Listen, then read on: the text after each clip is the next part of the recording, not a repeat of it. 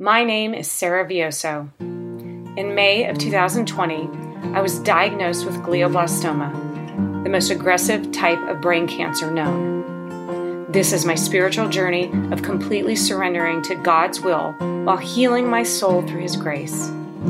Welcome to Surviving Fear. Episode 7, Fear Lies. So, I wanted to talk about the whole process of radiation. And I mentioned it before when I was talking about treatment in the last episode. And what I'm trying to do with this podcast is reach all of you, reach any of you in any state with any struggle. And then if I can add any light to anyone that's specifically battling cancer, that's a bonus. And a double bonus is to add any light with my experience specifically with glioblastoma. And then my ultimate goal is to help bring people to Christ, because all of this makes no sense other than there's a purpose behind it. And I've just been drawn so strongly to the purpose of sharing my story, which at times is very uncomfortable and very personal and difficult to do. But I believe that's what I've been called to do, that the reason I'm going through this is hopefully to learn and share what I've learned, that you never give up hope, to never give up hope. Even if the outcome isn't what you want, hope is still there, because this earth, like I've said, it's just a stopover. It's the layover before we get to where we're supposed to be, which is heaven. God never intended us for earth to be our final place, the final place our soul stops. Our soul is eternal and it's meant to go to heaven with Him. But He gives us that choice of choosing what we think is important or living your life for God and doing what He knows is important, and He has told us what's important. Anyway, so back to clinical stuff for a short period of time. Just wanted to give you the idea of what the process is like. You know, I had no idea what radiation was. All I knew is it was something bad that you needed to avoid, because we live close to a nuclear power plant that is currently being disassembled, and they're always checking the radiation levels. And I remembered when there was that terrible tsunami that hit Japan, and it actually knocked out the nuclear reactors, and there was horrible radiation leaks, and there were actually people that were volunteering, knowing that they were going to have a terrible outcome, but they volunteered to help clean up the area where the nuclear reaction shut down, because the radiation was off the charts, and they were putting themselves at risk for the greater good. And many of those passed away due to cancers and whatnot that they were because of the radiation exposure. So my only experience with radiation, and by the way, those people are treated like heroes, and they are heroes because they put the greater good of everyone else in front of their own needs, which is pretty amazing. But so all I've heard about radiation is it's bad. Well, now they're telling me, oh no, it's fine right now, because we're going to use it to finish healing the cancer that currently exists in your brain. Notice I said healing, not fight. There's a big difference there. Remember, when you fight something, it fights back. If you heal from it, you choose to peacefully coexist until one or the other is not needed. And I'm still peacefully coexisting, and hope that one day that we're just going to drift apart peacefully. Anyway, think of it like a good breakup. But so part of my treatment was going to be 6 weeks of radiation, where I do radiation 5 days a week. It was for 6 weeks, it was going to be a total of 30 sessions. And I didn't know what to expect. And, the process of it when they explain it to you is a little freaky. The process is we're going to make this mask that's going to be specifically for your face. And we're going to use that mask to lock your head onto a table while we shoot radiation at the area where the tumor was. Okay, I don't know how many of you are claustrophobic, but I am. I do not like small confined spaces at all. Like panic attack. I mean, I tried to do a triathlon years ago, and it was a sprint. So a sprint triathlon is a half-mile swim, a 12-mile bike ride, and then a 5K, which is 3.1 miles. And we started at night, or we started early in the morning, so it was still dark out, and we swam in the Back Bay of San Diego. Got in the water, and I was overtrained for it, but I just trained in a swimming pool. The beautiful things about swimming pool, they are chlorinated and clear, pretty water. So when you wear goggles, not only can you see down, and then when you turn and kick your head out of the water, you see up. So it's amazing. I could see where I was going, and I wasn't worried about anything underneath me because I was in a swimming pool. Well, in this triathlon, we swam in the Back Bay of San Diego. And if you're in that water, it is not clear. It is not chlorinated. It is ocean water. And it may not be the cleanest water on the planet. So it's dark out. We start swimming our half mile, and my goggles fog, and it's dark. So now not only can I not see when I look down because it's murky water, I cannot see when I turn my head up because my goggles are fogged. Claustrophobia is not my fan. I am not a fan at all.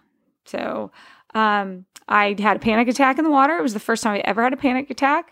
I did finish my swim, doggy paddled the rest of the way with my head out of water, didn't even care. I was going to finish it. I ended up biking and running. I probably ran the fastest 5K I ever ran because I'd never been so happy to see my running shoes after that swim. But it was just, I felt claustrophobic. So I had to swim with my head out of the water. So I was a little anxious. Let's be honest. I was freaking out about the prospect of them putting a mask on my face that locks to a table so I can't move. It actually ended up being one of my favorite parts of radiation because it was the way they form it is they heat this net, and it's almost like a foam net, and they heat it, and they actually, it expands and spreads over your face.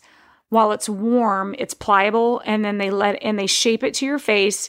They let it cool, and when it cools, it's exactly what it needs. But it's a net. It's like a fish net, but much wider holes. So they actually, I thought, I was like, oh my gosh, I can't breathe. No, they poke nose holes. There's eye holes. There's a mouth hole. So it's all, or actually, there's not a mouth hole. It's actually exactly what you need to be, and it's not claustrophobic at all. And I will tell you, because at the end of radiation, they asked me, do you want to keep your mask? I said, absolutely. It is fluorescent green. It was the coolest Halloween decoration I had at my house. I put a strobe light underneath it, so at night it glowed. I mean, it was awesome. So there you go. Again, try to find the humor in the situation. And to me, that was humorous because it was the coolest mask ever. And anyway, so what they do is when you walk into radiation, I was lucky because mine was just my head, where if you have like breast cancer or cancer anywhere from the neck down, you have to put a hospital gown on. And then they also have more of a chance of having burns on your skin and blisters on your skin from the radiation, where thank God for my dark, oily Italian hair, because that protected my head. I didn't have any blistering. Now, I did lose my hair on the left side of my head, and then because that's where the main concentration of the radiation was, and it actually passes through the brain. So I also lost hair on the right side of my head. And that's a whole other story and a whole other thing we will cover about hair loss,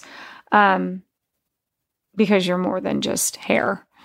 But anyway, so that whole process was so, I had to trust a lot because I needed to trust the people that I needed to trust the radiation doctor or the radiologist that had to map where the original tumor was to be able to find the perfect spot to aim the radiation. I had to trust the people that made my mask, that did the markings on it so they would know exactly where to aim the radiation. There was a lot of trusting I had to do, but I will tell you, along with in my CT scan or with my MRIs, even though I was only in there for 7 minutes, it is amazing how clear and easy prayer was in that time frame.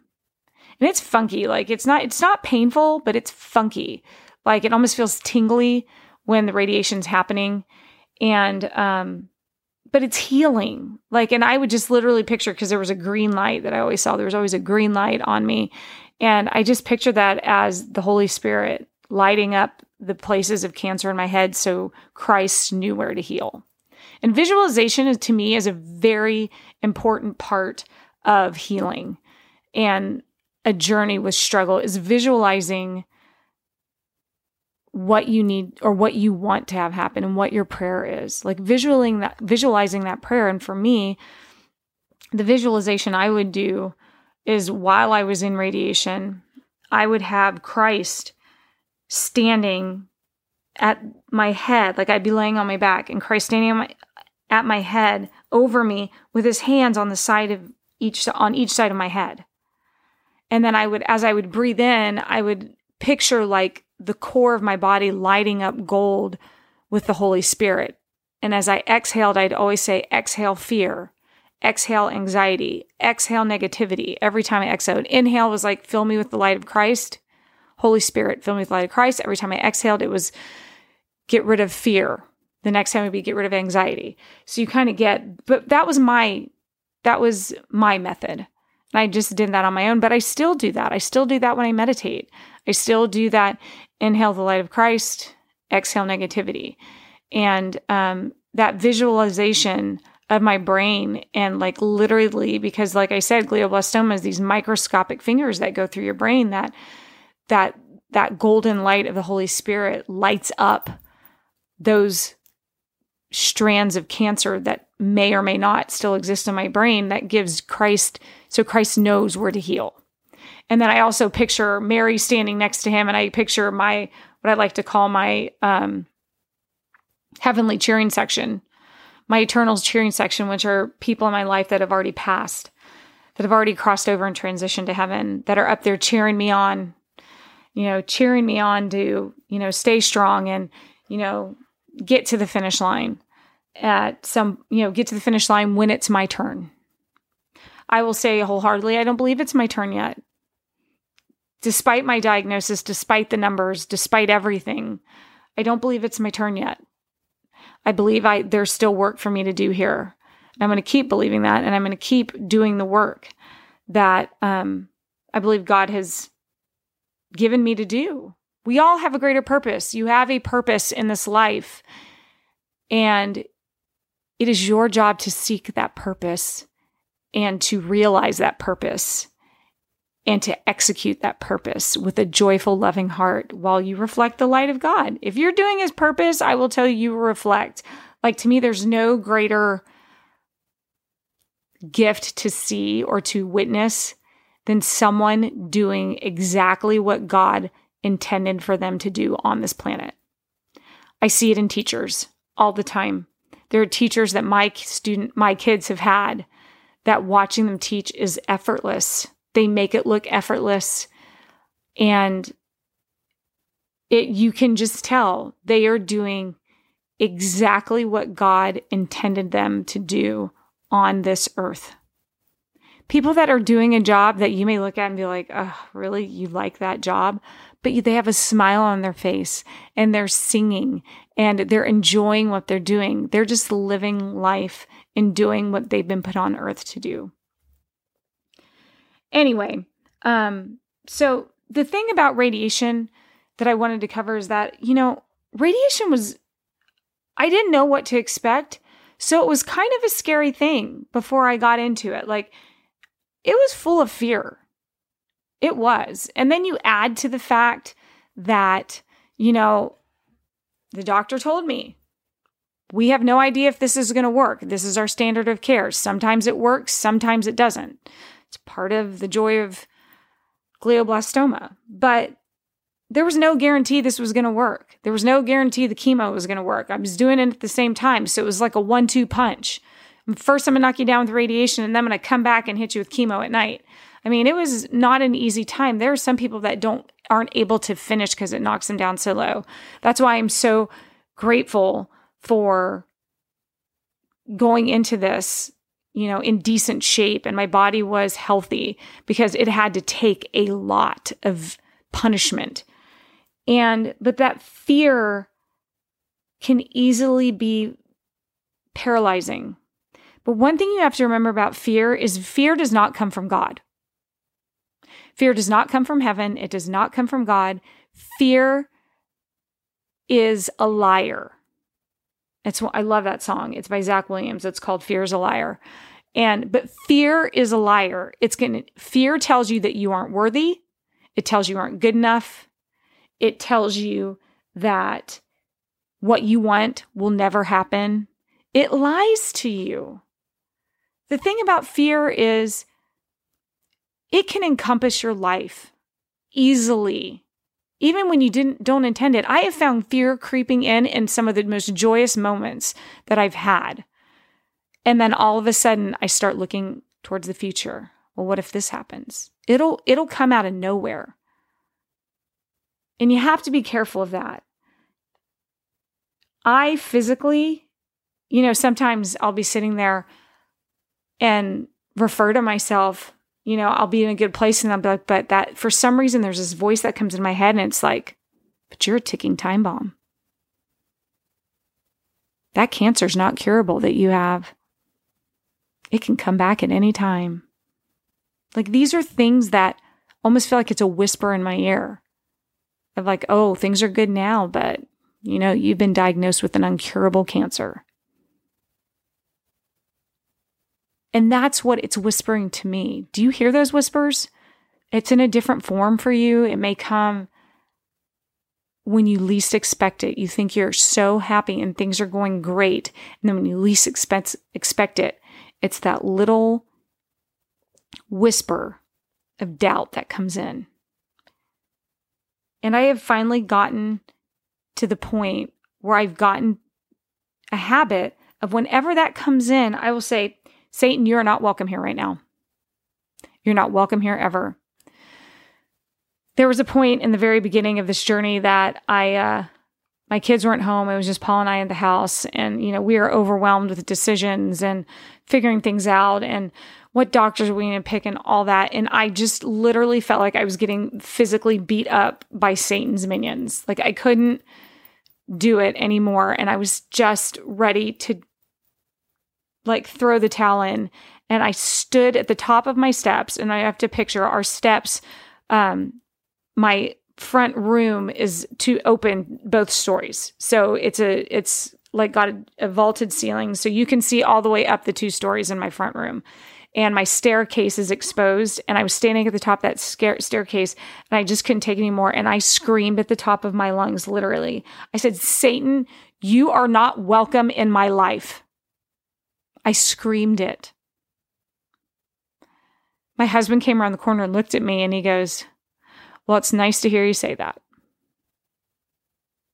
Like, I was bottling it all up, and I was just taking those punches silently and just taking it right and left. The fear, the doubt, the worry, the pain, the you're not good enough. You'll never survive this. Like, all those awful things that were going on in my head. And I physically screamed, Satan, you are not welcome in my life.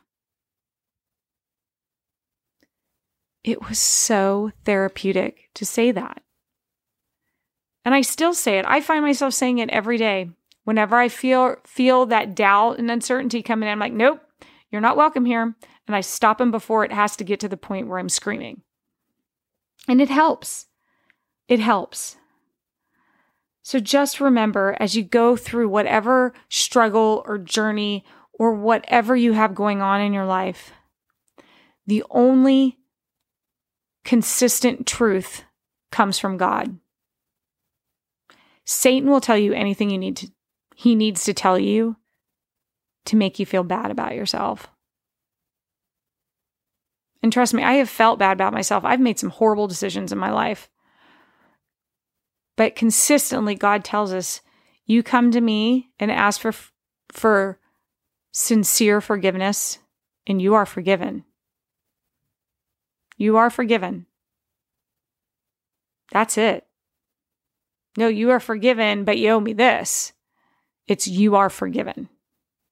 Because the price of our sins are paid for by Christ on the cross. So thank you all for listening again. I am Sarah Vioso, and I will see you at the next episode of Surviving Fear. Surviving Fear is made possible by the efforts of our executive producer, JT Henderson, writer and director, Sarah Vioso, producer and editor, Kristen Walker, artistic creator, Laura Ritchie, graphic editor, Linda Lee, and musical artist and composer, Adam Vioso.